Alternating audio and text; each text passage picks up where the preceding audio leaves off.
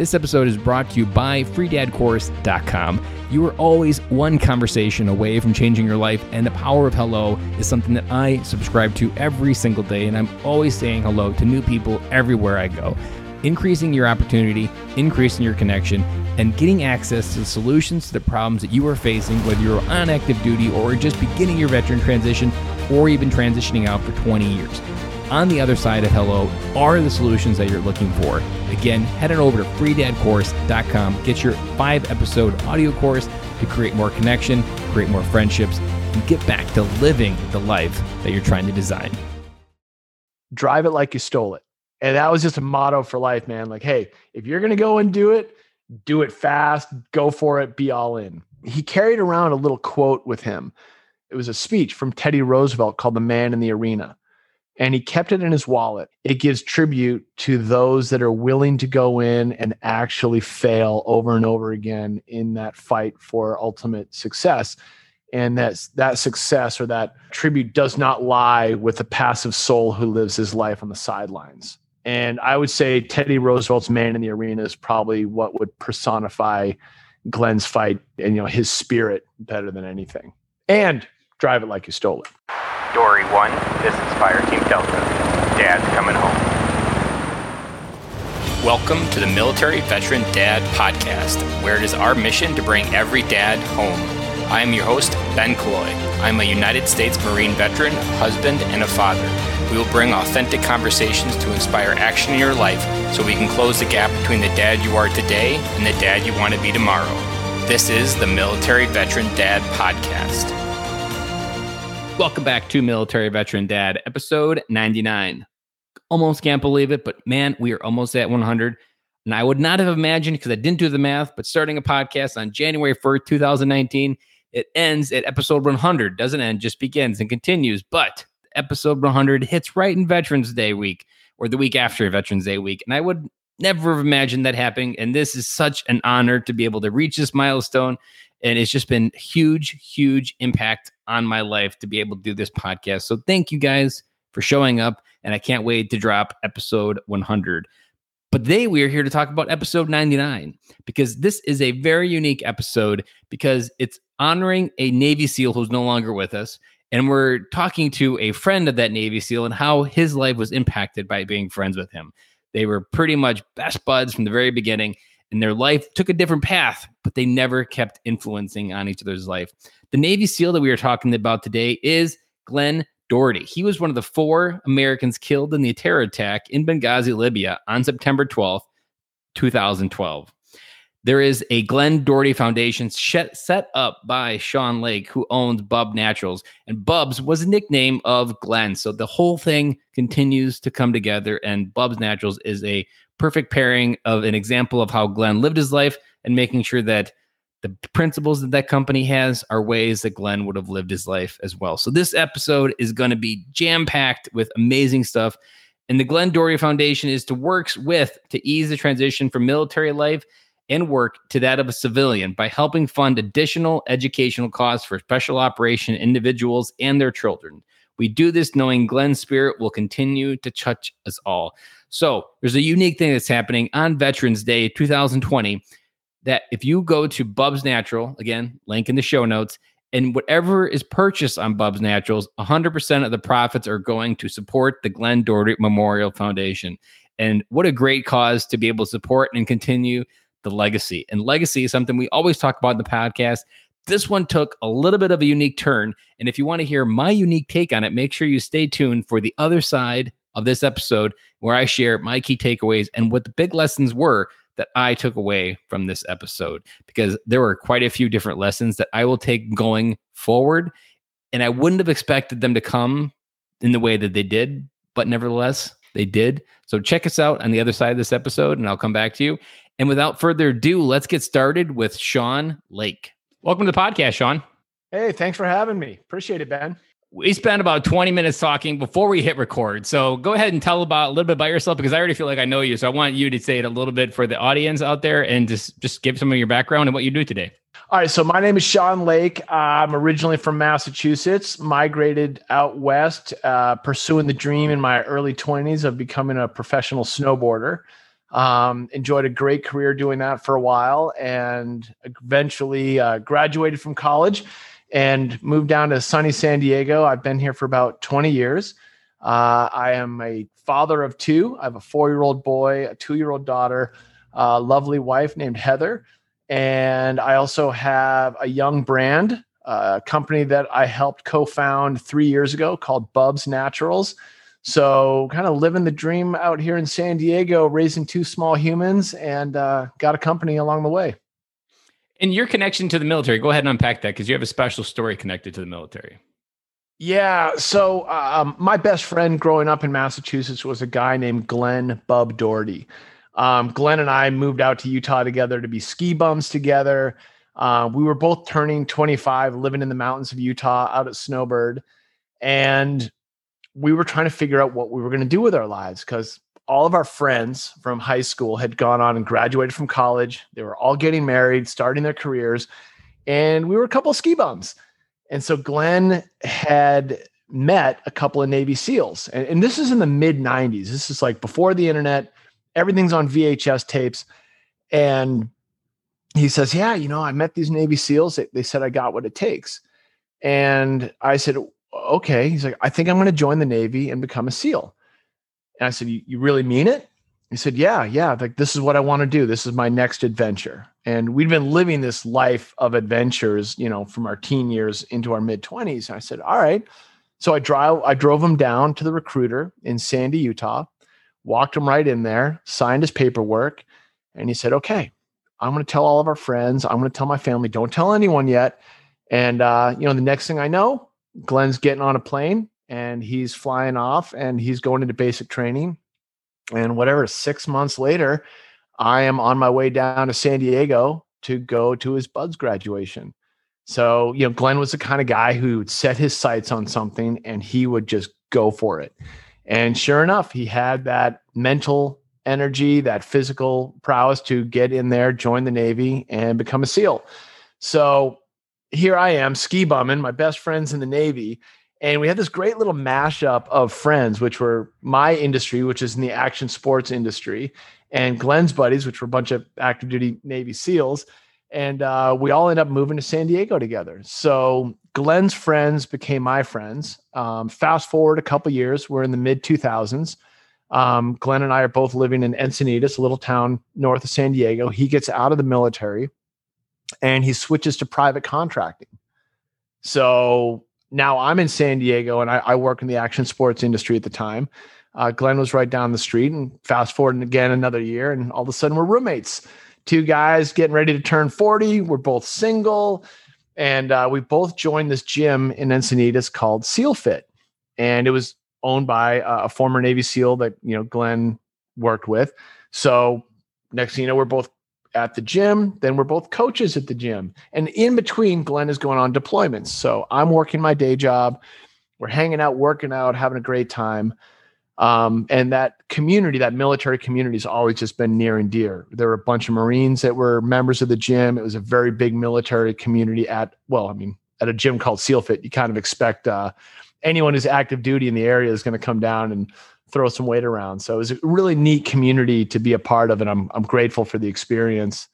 And then, while Glenn and I were living together, a couple of years later, while he's doing his contracting work, Glenn was stationed in Tripoli in the fall of 2012. And he just touched down. He'd just gotten, his station assignment in Tripoli. And that's when the terrorist attacks happened in Benghazi, Libya. So if you ever saw the movie 13 Hours, or you remember the congressional hearings on Benghazi, it was a pretty big stink. And Glenn was one of the 4 Americans killed, saving all those American lives down there. So I got the call. I was listed as Glenn's next of kin. I was the executor of his estate. So it was a big snowball change from Glenn just being gone for a couple months to obviously a pretty big life shift for everyone that he knew. So yeah, I've always had a close ties to the military. I've never served.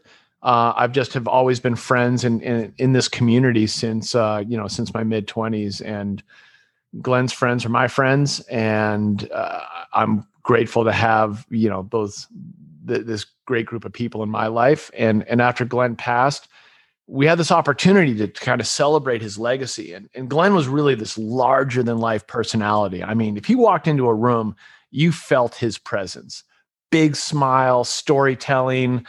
I mean, he just held court. So when he passed, his family and I got together and we talked about Glenn's legacy. And we said, hey, we can't just let this just drift off into history. Like, we have to celebrate Glenn's life.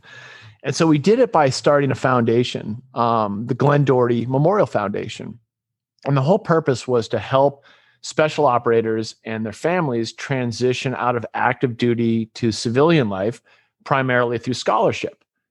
And it was a really neat experience to start that foundation, start creating a fundraising platform, and then all of a sudden be able to help fill these gaps in the GI Bill for these applicants.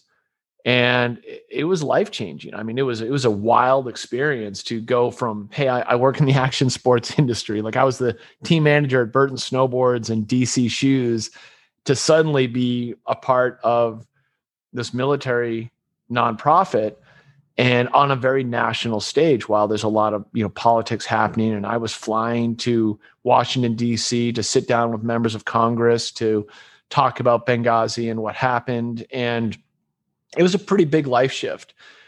In the middle of all that, the girl I was dating, Heather, who I mentioned earlier, became my wife. And so a lot of life shift in the last 8 years, from, the moment we lost Glenn to starting the foundation to having a family. It's been quite a ride. I can imagine. I have to ask the elephant in the room. How did you survive the peer pressure to not join the military? Peer pressure had to be massive. So, you skipped over any hinting of peer pressure, but I can only imagine the amount of just ragging you that went on to hey, dude, what are you waiting for? So it's funny you mention that. We did talk about it, and the recruiter was kind of up in my grill. I was thinking even the recruiter, I was I was expecting and he got me to join as well. Yeah. So he actually didn't. And the reason for that is the dream that we had in Utah. And remember, we were two guys in our late teen years into our early 20s, was he wanted to become a professional skier. That was Glenn's goal. Now, being a professional skier in the 90s was really tough. The industry wasn't where it is today. Glenn was an incredibly talented skier, but the free ride wasn't there. I was a snowboarder. And snowboarding was skyrocketing in popularity. So I'd gotten sponsored, and I was getting, my free gear. I was getting to travel to Europe. I was getting all these great perks of being a snowboarder. So when Glenn was going into his career in the Navy, I was actually just starting to skyrocket. And your dream had altitude. His was still hovering at 100 feet. So that was really the number one reason why, I didn't have a reason to bite, because I was like, why would I give up? This company's paying me $200 a month. I got to do this. So that was really it. That was the elephant answer was actually kind of easy. I was getting boxes of free clothes, and I thought that was the coolest thing in the world at the time. But he never came back to just completely pick you up and say hey, I'm taking you to the recruiter office. You got to join. No. I mean, Glenn, he was always respectful of everyone else's space. And most of the ski guys that we were friends with were, super hippies. Super lefty. They would never think to join the military. And that chapter of our lives and those friends, they're still those kind of earthy hippie cats, 20 some odd years later. And Glenn was, this is one of the great things about who Glenn was. He could be friends with the high school guys going to Ivy League colleges, to the ski bums of Utah, to his teammates in SEAL Team 3, to the fitness guys of San Diego. And he could work between each of those social groups seamlessly. And he always had respect for what everyone was doing. He never would project his ideas of what you should do. He just did what he did. He did it loudly, so you knew and you could be inspired. But it was never his goal. So for me, he put it out there. But then he also, he kind of casually let it go, because that was his journey and that was his thing. What's interesting is that we picked it back up in 2008 when we both joined the SEALFIT gym. We had both discovered CrossFit, and we'd always been competitive with each other our whole lives. So Glenn went and got super fit in the Navy. And all of a sudden in 2008, we kind of reconnect. He's out of the Navy. We're both living in the same town. We're about to become roommates. And Glenn's way fitter than I am. And I'm like, man, I gotta catch up.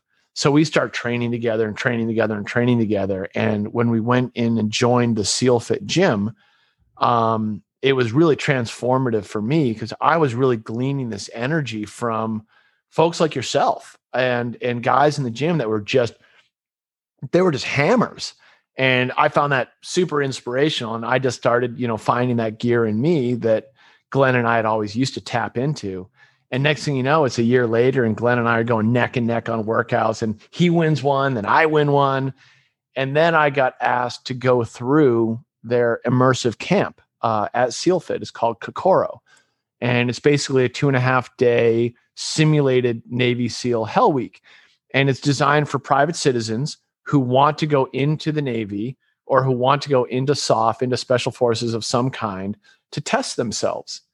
And it was, Commander Mark Devine, who owns the gym, and a handful of former Navy SEALs they were the coaching cadre, and they would basically kick the living crap out of you from Friday afternoon till Sunday afternoon. And you're just going to get the floor mopped with you. And along the way, they're giving you this full experience of what they had gone through down in Coronado. Or as close to it, I think, as you can get. And it's got a phenomenal reputation from those years. I went through it because I was one of their coaches at that time. And they said, hey, you can't be a coach here and not do this camp. So it was my first real window into what Glenn had gone through. I'd never really paid attention to it on a personal level. I just knew that Glenn had done these things, and Glenn went on to have this career. But we kind of separated our friendship because we had a lot of friends who would ask questions like, have you ever killed anyone? And I always thought that was the most insensitive question to ask someone. Like, it's a very personal, it's a very question. Xbox style question. Like, you just assume like, yeah. And that was out there. So I never wanted to be a contributor to that. So I always just wanted to be there to be Glenn's best friend. Like, hey, you want to talk about something? Relationships? What's going on with you? Like, what's going on in the world? 100%. And that was a kind of a core of our friendship. I never asked him a lot of questions about what he did in the Navy or what it was like. So joining that gym and having that exposure to his community was really neat because I went through the Kokoro camp. I graduated from it. I made it through the weekend. I famously asked at one point Friday afternoon where the beds were. Like, where are we going to sleep? I had no idea that there was no sleep that entire weekend. But it was cool, man. It was a neat experience. It brought me closer to that community. I went on to teach those camps. I was one of 2 civilian coaches allowed in for a couple of years afterwards. And, Glenn and I would be side by side coaching these guys. I mean, former NFL players, a guy like Derek Price comes through there, and to have a chance to shape his experience after having my own, and of course, Glenn's 10 years of duty was fascinating. It was cool. And it was a neat way to really spend time together. What kind of motto did he live his life by? It's funny. He had a bunch, and some of them are less than risky. He always had these little cliches that he would throw out there. So, 1, drive it like you stole it. And that was just a motto for life, man. Like, hey, if you're going to go and do it fast, go for it, be all in. He carried around a little quote with him. And it was a speech from Teddy Roosevelt called "The Man in the Arena," and he kept it in his wallet. And I'd butcher it if I tried to tell you all the different lines, but essentially, it gives tribute to those that are willing to go in and actually fail over and over again in that fight for ultimate success. And that success or that tribute does not lie with the passive soul who lives his life on the sidelines. And I would say Teddy Roosevelt's Man in the Arena is probably what would personify Glenn's fight and his spirit better than anything. And drive it like you stole it. I like that, drive it like you stole it. I haven't heard someone say that in a while, but it makes sense, especially in my own journey, as all the things that I was talking about that I've gone through this year. if you want something, you really just have to own it. And like, there was a point, even this year, I recognized that I was trying way too often, that I was trying to do X. I was trying to do this, trying to do that. And you can't really try anything. All it is just a nice cushion word that makes people feel sorry for you and give you like, oh, at least you're trying. Well, it doesn't do anything to actually get you there. You got to be in the arena throwing the punches. Trying to train to get in the boxing ring ain't going to get you in the boxing ring. So like, there is that mentality. And the big thing, I like what you talk about with legacy, because many military dads, if you've been listening to this podcast or this is your first episode, we talk about legacy a lot because it is the one thing you have to leave behind after you leave. And Glenn did not have kids, correct? No, he was single. He didn't have kids. He was like the godparent to like 5 different kids and an uncle, the favorite uncle, of course. So when you have these like legacy ideas and this mantra to live life that you even probably have breadcrumbs all throughout your life of just being around Glenn and having him change your life, there's so many stories where when a dad lives his life just like this and something happens to him just like this, you give your kids a blueprint of how to connect with dad. And so, or even how to connect with him. I mean, you probably have 15 different things that if you really want to go into a space and really figure out what would Glenn do in this moment, you could probably name off 10 to 15 things, whether it be on a mountain probably, or lifting a log, so many different ways to connect with his wisdom and his presence. And as a dad, if we don't understand how to live our life and leave behind that legacy or even teach it, you withhold something, a very valuable tool, whether you die when you're 80 or whether you die when you're 45. Giving your kids a way to connect with you is so much more powerful to help them move through their life because they always know how to connect with dad when they know how dad lived. You nailed it, because there is that. I will always have his voice somewhere situationally to inspire me. And even when you're being lazy, you probably hear in the back of your head saying like, get off your ass and go to work. Ben, it's the most irritating thing in the world is when I am like literally at like crash zone and I'll hear that voice and you'd be like, just get up off your butt, go clean out the garage, pick up the vacuum, do whatever, like organize the kids' toys. And I'm always like, Like it was really a pain in the ass being friends with someone who kind of had that go-go all the time. Yeah, because you keep asking yourself more of yourself. And that's why this is what military men suck at as well, is when we leave, we don't recognize what we had when we were in the military. So we don't duplicate it on the other side of joining a group where people are asking more of their life. You mentioned just doing some filming with a bunch of old Marines who work out and do push-ups in this old man's garage. And this guy's like 80 years old, just still pushing it, and makes you feel like you're lazy. Like having people in your life that even just kind of reset your mind of what lazy really is. Like that's so important. And most dads aren't re-surrounding themselves with people that make them ask themselves to do more in life. Well, you're touching on something super important. Like, who's your tribe? Like, who are your people? And if you're around great people who inspire you, you're going to elevate your game. Like, you're going to do great things. I've got a dad across the street from me. He's a former naval officer, works for Amazon. And when I watch him with his kids are 6'4" and just about like, I think his daughter is like 8 months. And he will come out with daughter and the Bjorn, and the kids are playing. Our kids are best friends. They're all over each other. And I watch how he interacts with them, and it is just inspiring. And like, I'm excited to be around him, to see how he talks with his son, to see him like have great eye contact and really genuinely care about his son taking the training wheel off the bike and being there. And of course, something you and I talked about earlier, COVID. We're all spending more time at home right now. Well, your neighbors are around you. I'm lucky. I'm in a neighborhood where there's literally a dozen families with kids that are 8 and younger. So it's become this own little pod in a way over the last half year or so. But the tribe, like the people that I'm around, the parents that I find myself gravitating towards, they're showing that great energy. They're taking their kids out for adventures. They're playing, they're socializing them. Like they're making the absolute most of this opportunity. So there's no time to be lazy. You know, it's more like, yeah, you might get tired, but I'm going to make sure my kids get through this as unfazed as humanly possible, as socially engaged as humanly possible. and with as much exposure and stimulus and activity and new experience that I can get. Because I mean, heck, I learn from that, so it's mutually beneficial. It's great. I mean, when your kids are pushing your buttons, those are areas that you need to do development on, because they're just good at pushing your buttons, and it's your fault that you get triggered by it, not them. They just are really good detectives in figuring out what that looks like. I literally did that with my 2-year-old daughter last night. Like 2-year-old daughter was just going, bop, bop, pushing the button. I got you. And I had to stop myself and realize, I'm like, she's a 2-year-old. She's acting like a 2-year-old. So you don't have to lower yourself to the 2-year-old level. And I'm just a grown adult. Having that moment to not react to her acting that way, but just kind of respond with the logic in your head, being like, wait, she's only 2. Hey, let's just move the situation around, and playbook things that you do with different age groups of, we'll just ask her a question that takes her over here.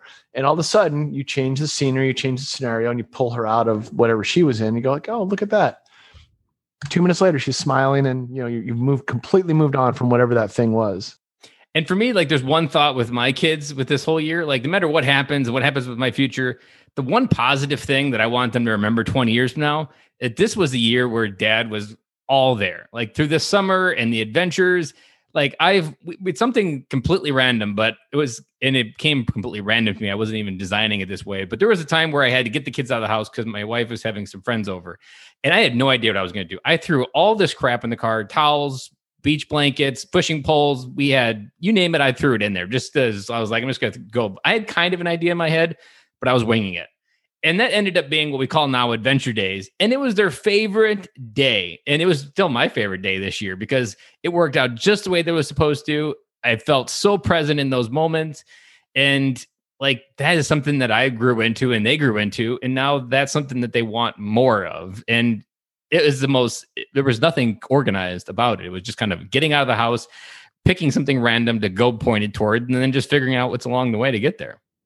Yep. I love hearing that because my wife actually jokes about men as she kind of throws a blanket out there about how generally unprepared we are to get kids out of the house. Like what a skill it is to get them dressed, get the shoes on, get the water bottles filled. I do it daily. Change your clothes, like all of that stuff. And I don't disagree with her because if she's always doing it, I don't do it. I'll pick something else to do. And all of a sudden it throws on you. She's like, hey, tonight, you need activities for the kids and dinner, and I'm going to go out with my girlfriends and go do something else. I'm like, ooh, well, what's it going to be? And this is where it takes a village. Like we would do the adventures are awesome. We've got a cool neighborhood where we can do that. And you're also in San Diego with lots of places to go for adventure. You got it. Like I'm lucky. Like and year round, it's rare that the weather would be an inhibitor. So whether it's a park or popping down to the beach or leaning on your tribe. So I think I mentioned my wife's a reporter. So she works for Fox News and she covered the Super Bowl this year. So right before COVID hit, she did a road trip from San Diego, where the station is, all the way to Miami, and then, covered the Super Bowl and came home. 13 days, solo dad. So I'm not looking for a badge for that. It was my job. That's what we do. My wife has a job that had a 13-day work trip. So she's off having a blast. And I'm like, okay, I need structure. I need to do something I've never done with these kids before. I need to organize everything about their days. We had a nanny, but hey, those were still 2 big weekends that it was all me. Play dates, organizing, the right shopping, like structuring your day, which you know all about. You have to set your tasks and get them done, and then jump into being with the kids and cover everything and FaceTime with mom, but make everything roll. And it's funny, like by the end of it, it was past a chore, well past a chore. It was like, this is just what we're doing. This became kind of regular life. And it was neat because when Heather came home, I just had things going. Like I was like, bing, bing, bing, bing, bing. She's like, oh, wait a minute. I'm like, yeah, don't worry. You can fit yourself back in, but we got this. And it's cool to be able to, I learned from her to be able to do that. And again, going back to the tribe, I called every dad that I knew. I set up play dates. I set up time and structure because that helps, fill that stimulus with the kids and do fun things. And, like I watched the Super Bowl at a friend's house and, I had his daughters watching my kids in case, the adults were all talking and watching the game. And it was just covered all the bases. And it was cool because there's a certain element of freestyle. Adventure Dad days were every day. They were, but you add stuff into it and you make it happen. And honestly, like I wouldn't trade it for anything, because all my friends are like, "Oh my God, your wife's gone for 13 days. That's crazy." And I was like, "Yeah, it was, but it was pretty cool." It's funny you have this story, because I have a similar, almost exact story, except you did longer. So my wife last summer got invited to go to China as a teacher and to kind of observe Chinese schools. And I want to be supportive. So I was like, yeah, sure, you should go. And then I'm starting doing the math. And I'm like, that means that I'm here. And I had them that same year. She went to spring break for 4 days in Tampa with her teacher friends. So I had 4 days of training wheels, but that was, I would say, fairly easy. I don't remember it being even chaotic. And this 10 days, I was like, how am I going to do this? Because I have a full-time job at the time. So I took vacation. That was my insurance policy that I could survive. I was like, if I don't have to think about work, there's no reason why I can't survive. And every day, I remember I was blogging on Facebook about my highs and lows, and the women were getting a good laugh out of my misery. Every morning, I felt like I would wake up with like a hangover of just exhaustion, even though I wasn't drinking. And every day I would just like, yep, that idea sucks. So I threw it out the window. I would try something new. And it was just this reiterative process. And by she left on Friday, by Wednesday, I was like in my game. I was loving it. I had like a 2-month hangover from that time for the next 2 months when I had to go back to work. And it was those 10 days that really gave me the love of being a dad and just the desire to be nothing but dad and to be a stay-at-home dad now. Like if I didn't have those 10 days, I would not have asked more of my life when my job went away in January. Yeah. Well, you touched on something earlier, which is super important. Like you have a friend who said, hey, the first 10 years are the most important years. Those are also the 10 years where your kids want to spend time with you. Yeah. You're the coolest person in the room. You're the coolest person in the room. I will not be the coolest person in the room in 7 years from now. So I'm going to soak up every minute of that I can get. And it's not like I'm looking at the clock ticking, but there's a natural transition when they turn tweens and they turn into teenagers where they have to go out on their own. They have to have their own adventures. Our job is to fortify them with enough knowledge and good decision-making skills so that when they get there, the mistakes that they are inevitably going to make are just hopefully a little bit better than the mistakes we made when we were kids. And you know something, you hit something there about how to prepare them. Like I've heard it said, you don't want to raise good kids, you want to raise good adults, because that's the objective. And you don't want them abandoning back to your basement. So the more you invest, the better insurance policy you're going to buy that they're going to launch and stay launched and not ricochet back. But you also, as I put this thing together, you have so many stories from your life and Glenn's life and the tribe's life. And stories are one of the best teaching tools to teach kids with that most dads don't even tap into, and they don't ever reveal a story of their life to their kids, or a trial, maybe a similar issue in high school if you have teenagers. But those are some of the best teaching tools when you have great stories, because you just give them a wider depth of understanding of the world and how that works. And most kids do not figure out how the world works or how they fit into it in the 12 years they go to school. But stories, experience, adventures, like my objective, and it came from another fellow SEAL that I had on the podcast, my objective is to give my kids a wide view of the American dream, and stories, adventure, all of those things is really how you do it. And the seeds are planted when you get them to just ask more or push you for something more when they're young like that. Like the dividends just start paying over and over. And then even more important, when you're present with your kids at these young ages doing all these fun things, and you're not yelling and you're not crazy and they're not triggering you and you're able to remain calm, you create a trust that leads to dividends in the future. Like I have a saying that you want to be there for the little things so that later in life, they'll bring you the big things. And having that safe environment where they're okay with you for 13 days and that they're not crying for mom every time and every day because they don't know how to connect with you, and maybe you scare them and they scare you. That's not how you're going to create that intimacy. And your teenagers are going to have real world problems, and you want to be the guy they bring them to. Otherwise, you have those destructive teenage behaviors where they're acting out. Yeah. And it's tough, right? Because you have to play, like my wife and I talk about playing the heavy. Like there is an authoritative role in parenting, and there is discipline, and there are those moments, and we find ourselves trading that role, which I think is super important. Mom can snap. She will lose her SHIT and, sharpen her language with the kids and be firm. And then I can cue off of that and then play the support role to help get them to understand why their actions have kind of created a situation, or how to behave better, or what, whatever the thing is. And vice versa. I'll sort of look at Heather and I'll be like, let me know when you want me to tag in, like when you need me to play the heavy. I hate it. I absolutely hate having to go in and raise my voice and be firm and talk about going to your room for 2 minutes and those kind of things with a 4-year-old, right? But like it's draining, and you don't want to have to do it. But if you can balance both sides, you're earning a level of that respect through your actions, and you're also there to comfort them and therefore be approachable, like you said, which is super important. Like, I don't want my daughter or my son to get older and not bring me the big things. Like, that would be horrible. Yeah, you would just feel like, oh man, I missed the mark early on. Missed the mark. And then, that there's books that, quite frankly, I've been too tired to read. I mentioned earlier, like, I decided to really double down, and between, Glenn's legacy and then getting married and then starting a business from scratch, I have found that like my bandwidth is very, very full. So like if I've got free time, it's with the kids, it's with my wife, it's literally staying plugged in over there, or the endless chores to support the home and just keep it moving, like mowing the lawn to, stuff in the garage, you name it. I can keep myself busy for hours. And the business side, like you don't have a lot of available time. I've got a punch list of books I am dying to read. Have you ever done 75 Hard?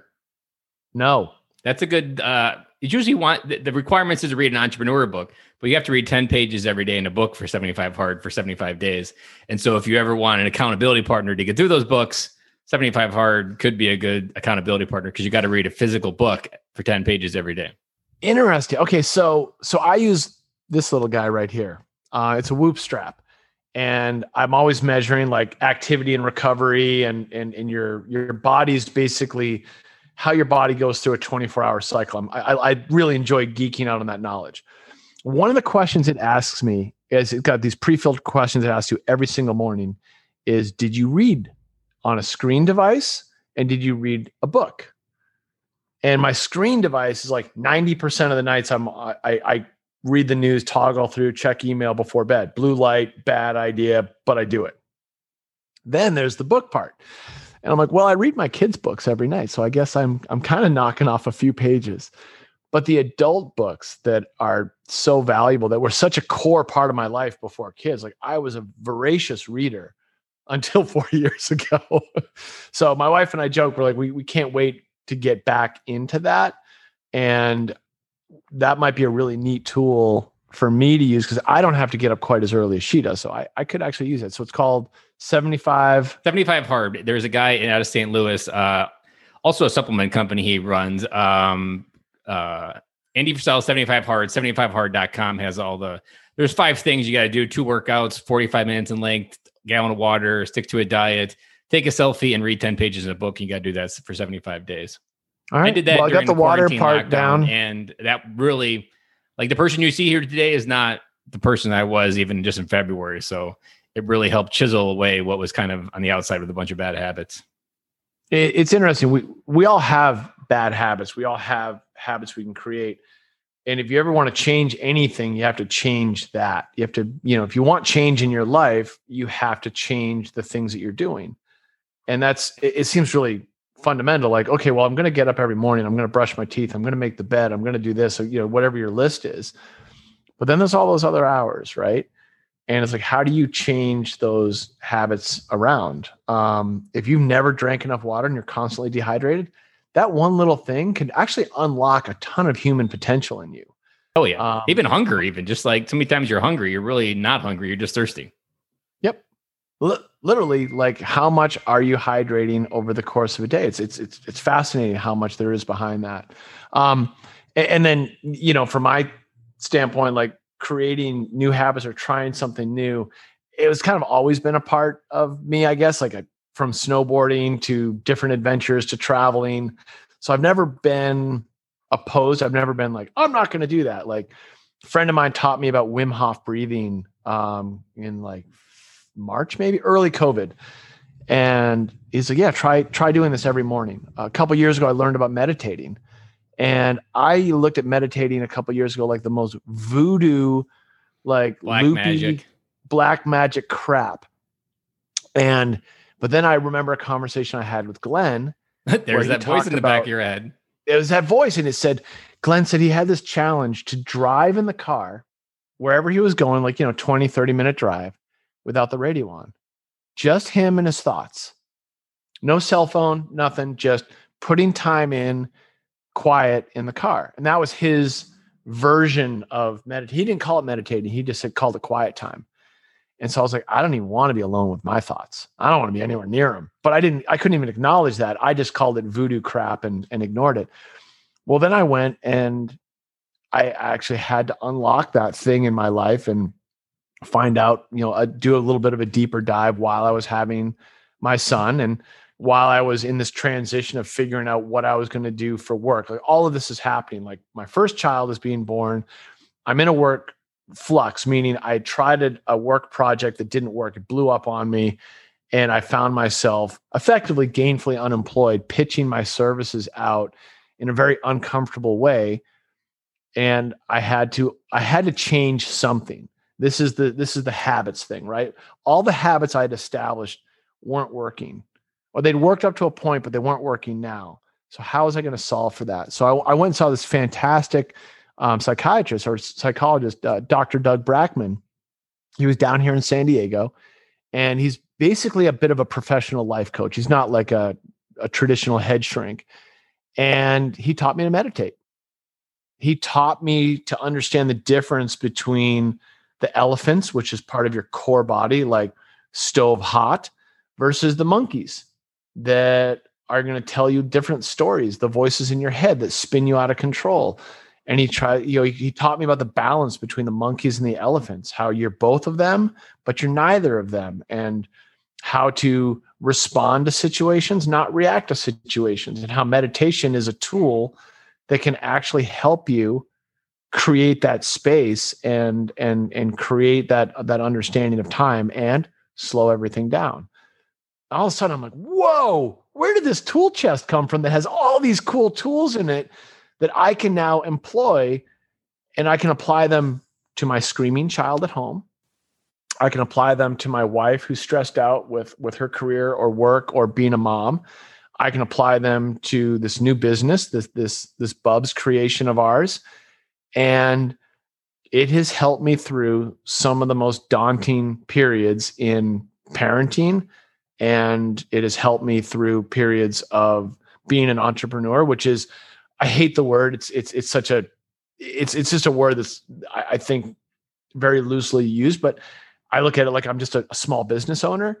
But I've never been a business owner before. So I'm in completely uncharted territory. So it's really cool. Like it's a fun way to unlock, create new habits that are going to be beneficial in the long term. And meditation happened to be one of those things that I have really locked onto. The Wim Hof stuff is fascinating. Yeah, that's a big rabbit hole to go down. Oh, and it's cool because it's time management, right? It's, hey, if your kids get up at 6:30 in the morning, you get up at 6. And between 6 and 6:30, you can cover some of these things. It just helps set your day up well. And, for me, it's not exercise. Some people love the Jocko Willink, wake up at 4 a.m. and swing a kettlebell. I'm more of I'll get up and I'll kind of get my mindset going. And I used to think of it as woo-woo stuff. And now I think of it as like an essential daily, just like my collagen routine and my vitamins, man. Speaking of vitamins, Bubs actually has something special that they're doing for Veterans Day. Go ahead and unpack that as we wrap up our interview for us.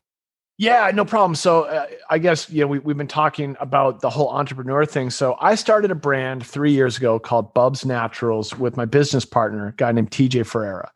And TJ came over to my house and saw that I was taking collagen. Collagen is a protein. It's the most abundant protein in the human body.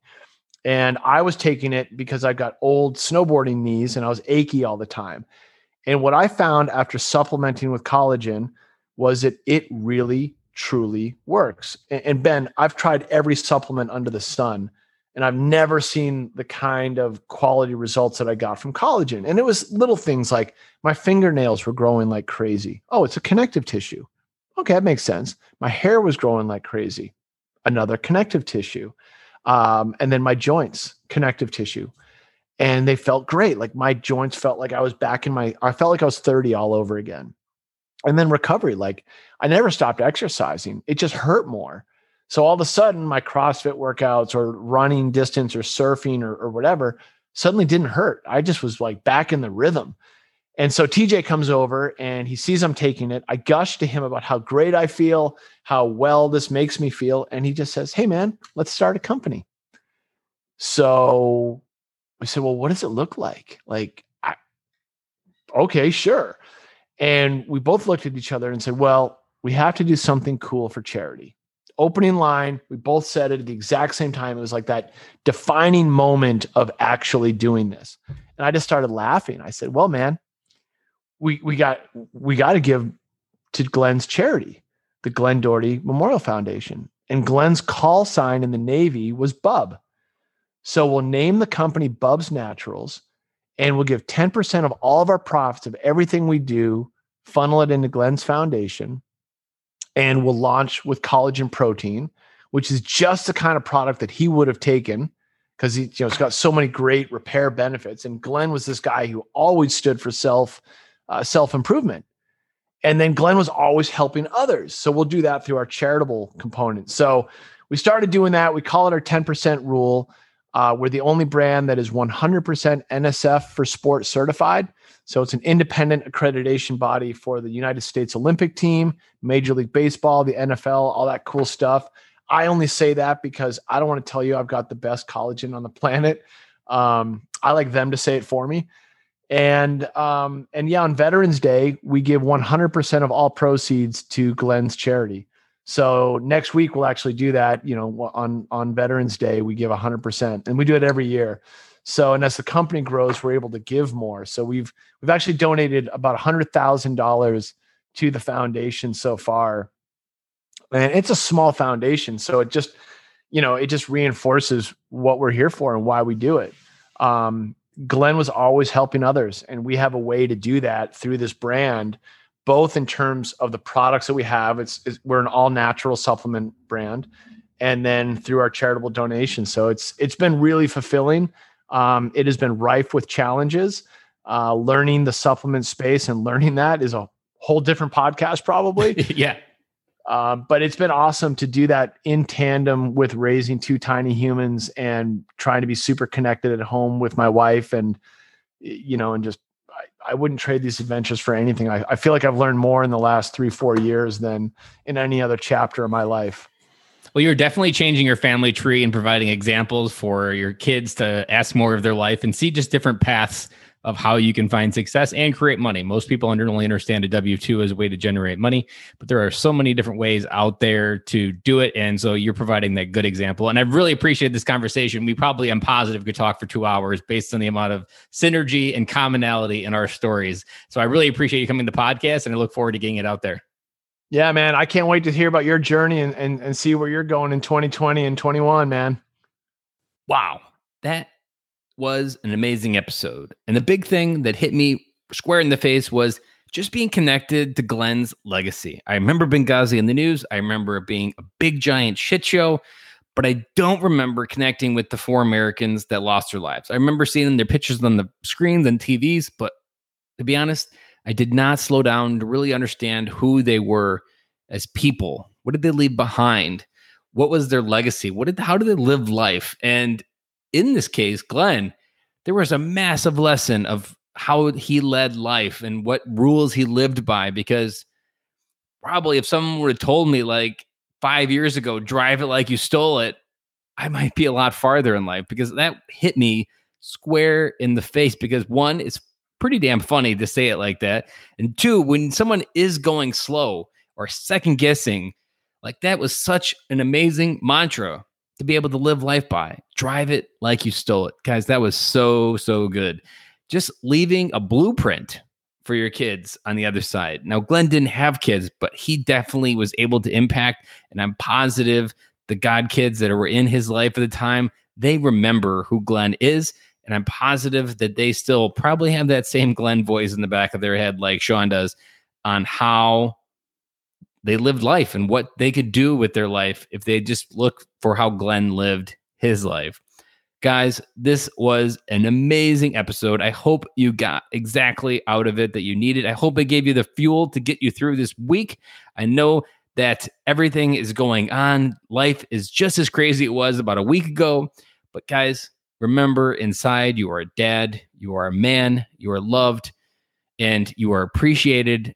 And that is enough to go into the world, to go into this week and just crush it. And don't forget that Bubs Naturals is supporting the Glenn Doherty Foundation on Veterans Day with not just 10%, but they're donating all of the profits that go from the sales on Veterans Day to the Glenn Doherty Foundation to continue to live that legacy. So head on over. There's a link in the show notes to find that website. And again, all of the profits from Bubs Naturals on Veterans Days goes towards the foundation.